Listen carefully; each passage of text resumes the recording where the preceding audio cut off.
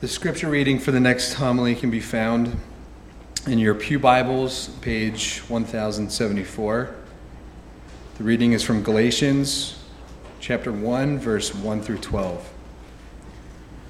Paul, an apostle, sent not with human commission nor by human authority, but by Jesus Christ and God the Father, who raised him from the dead, and all the brothers and sisters with me.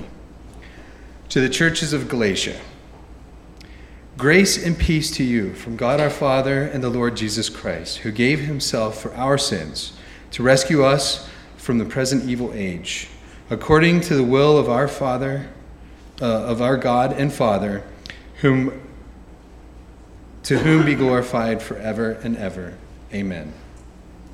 I am astonished that you are so quickly deserting the one who called you by the grace of Christ and turning to a different gospel, which is really no gospel at all. Evidently, some people are throwing you into confusion and are trying to pervert the gospel of Christ. But even if we or an angel from heaven should preach a gospel other than the one we preach to you, let that person be under God's curse. As we have already said, so now I say again, if anybody is preaching to you a gospel other than what you accepted, let that person be under God's curse. Am I now trying to win human approval or God's approval? Or am I trying to please people? If I were still trying to please people, I would not be a servant of Christ. I want you to know, brothers and sisters, that the gospel I preach is not of human origin. I did not receive it from any human source, nor was I taught it. Rather, I received it by revelation from Jesus Christ.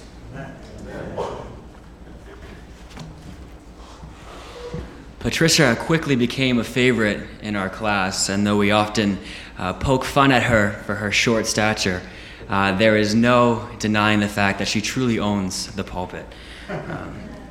Growing up, I had no choice but to fall in love with the outdoors. My father was an outdoor enthusiast, and for those of you who are familiar with Pathfinders, he really did have a master guide mentality.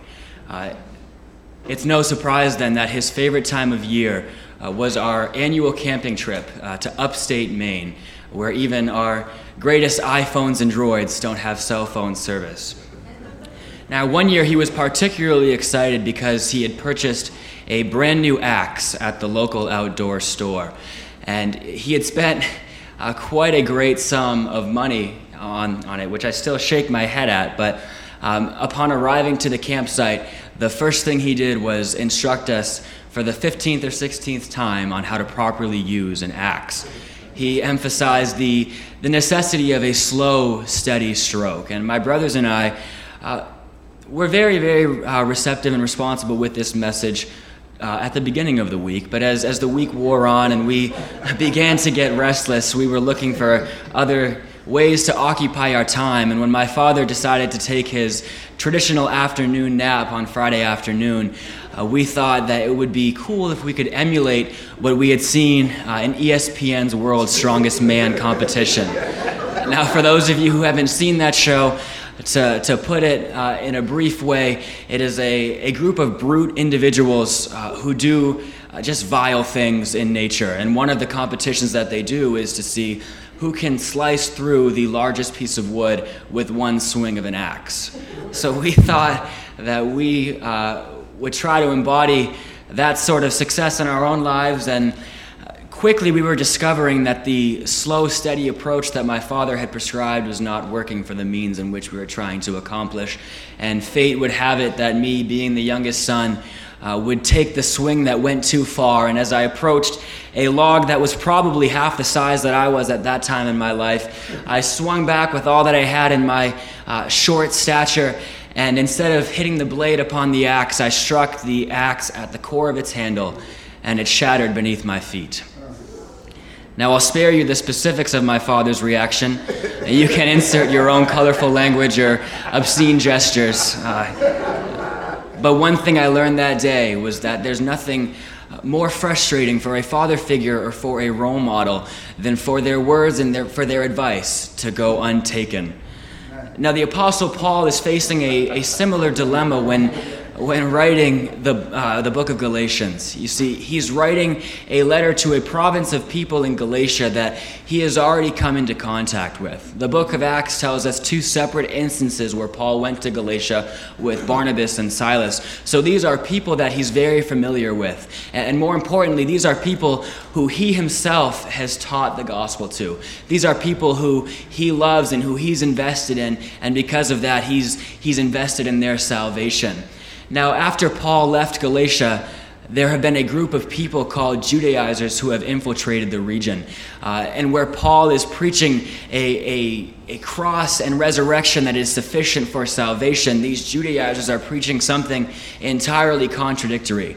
Instead of Christ's sacrifice and his resurrection that saves us, they're emphasizing the fact that the Mosaic law, that being circumcised or following Moses' 10 Commandments, that is what saves you. And Paul, in the process of defending himself, really emphasizes again his main points. You see, the Judaizers, while bringing up this contradictory message, are trying to tear down Paul. You see, in order to bring validity to their own claims, they're trying to bring down Paul in the process. So it's understandable then that Paul begins the letter to Galatia defending himself, saying that the very words that he is speaking come from God and come from Christ, essentially implying that if there's a problem with the words he's saying among that congregation, then they might want to reconsider, because it's not a problem with him, but a problem with what God himself has spoken.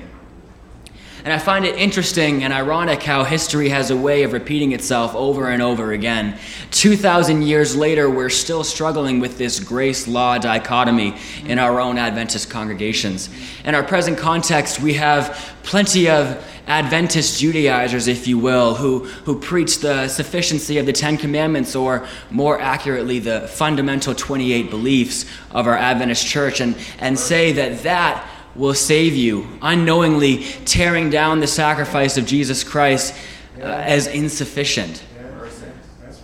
But I don't believe that Paul has a problem exclusively with the law.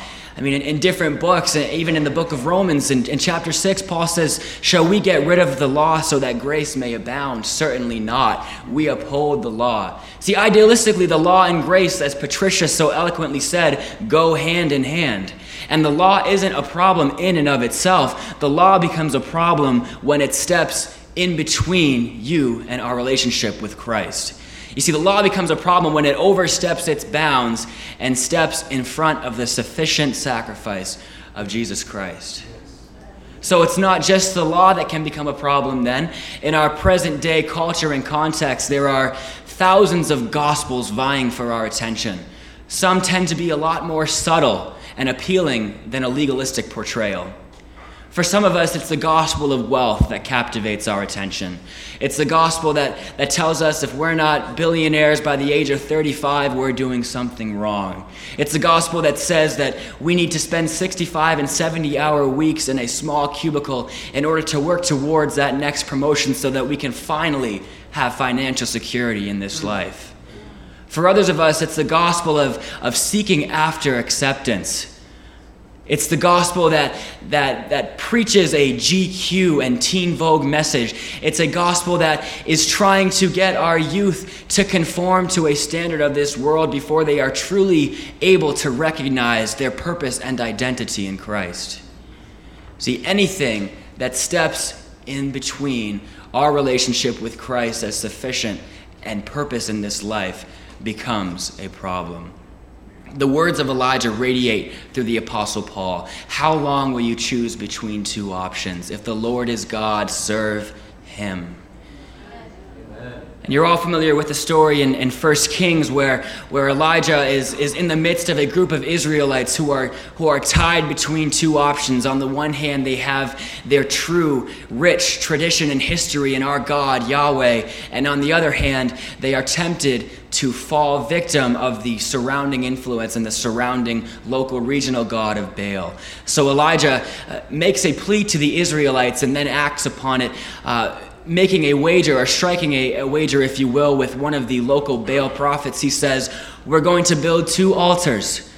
One will represent our God, Yahweh. The other will represent your God, Baal. And how we'll know who the true God is we will see whose altar is consumed by their God. And you all know how the story goes. The Baal prophets make their altar first, and they spend hours upon end cutting themselves, screaming and yelling, only for their altar not to be consumed. And I can't help but think of how many times I personally have looked for sufficiency, peace, and grace and purpose in the things of this world, only to be made a mockery of by those exact same things in the end result. How many times do you and I search for a purpose that only Jesus can give in a temporary thing in this earth? Is it any coincidence then that the book of Hebrews calls our God a consuming fire? Our God is the consuming fire. Our God is the purpose, the sufficiency. And so many times I think where we are tempted to ask the question, why don't we experience God in the way that our New Testament authors were? And I think the fairly consistent message of all 3 of our authors in Paul, in the author of 1 Kings, Elijah, and also the author of Hebrews, is that maybe we're not doing our part. Maybe we're not making God intentional. Maybe we're not making him the center of our lives. I know in my own life, I have tried many times to keep God as a containable flame, as a back pocket fire, and I'll keep the matches and gasoline at bay because I'm afraid to experience everything that God is, because God is a consuming fire. But how do we expect to experience that type of flame when we are constantly putting God on the back burner? You see, God needs to be at the center of our decisions. God needs to be our purpose, our sufficiency. God needs to be a part of every decision that we make. And it is then and only then that we will experience the true, sufficient fire that is our God. Amen.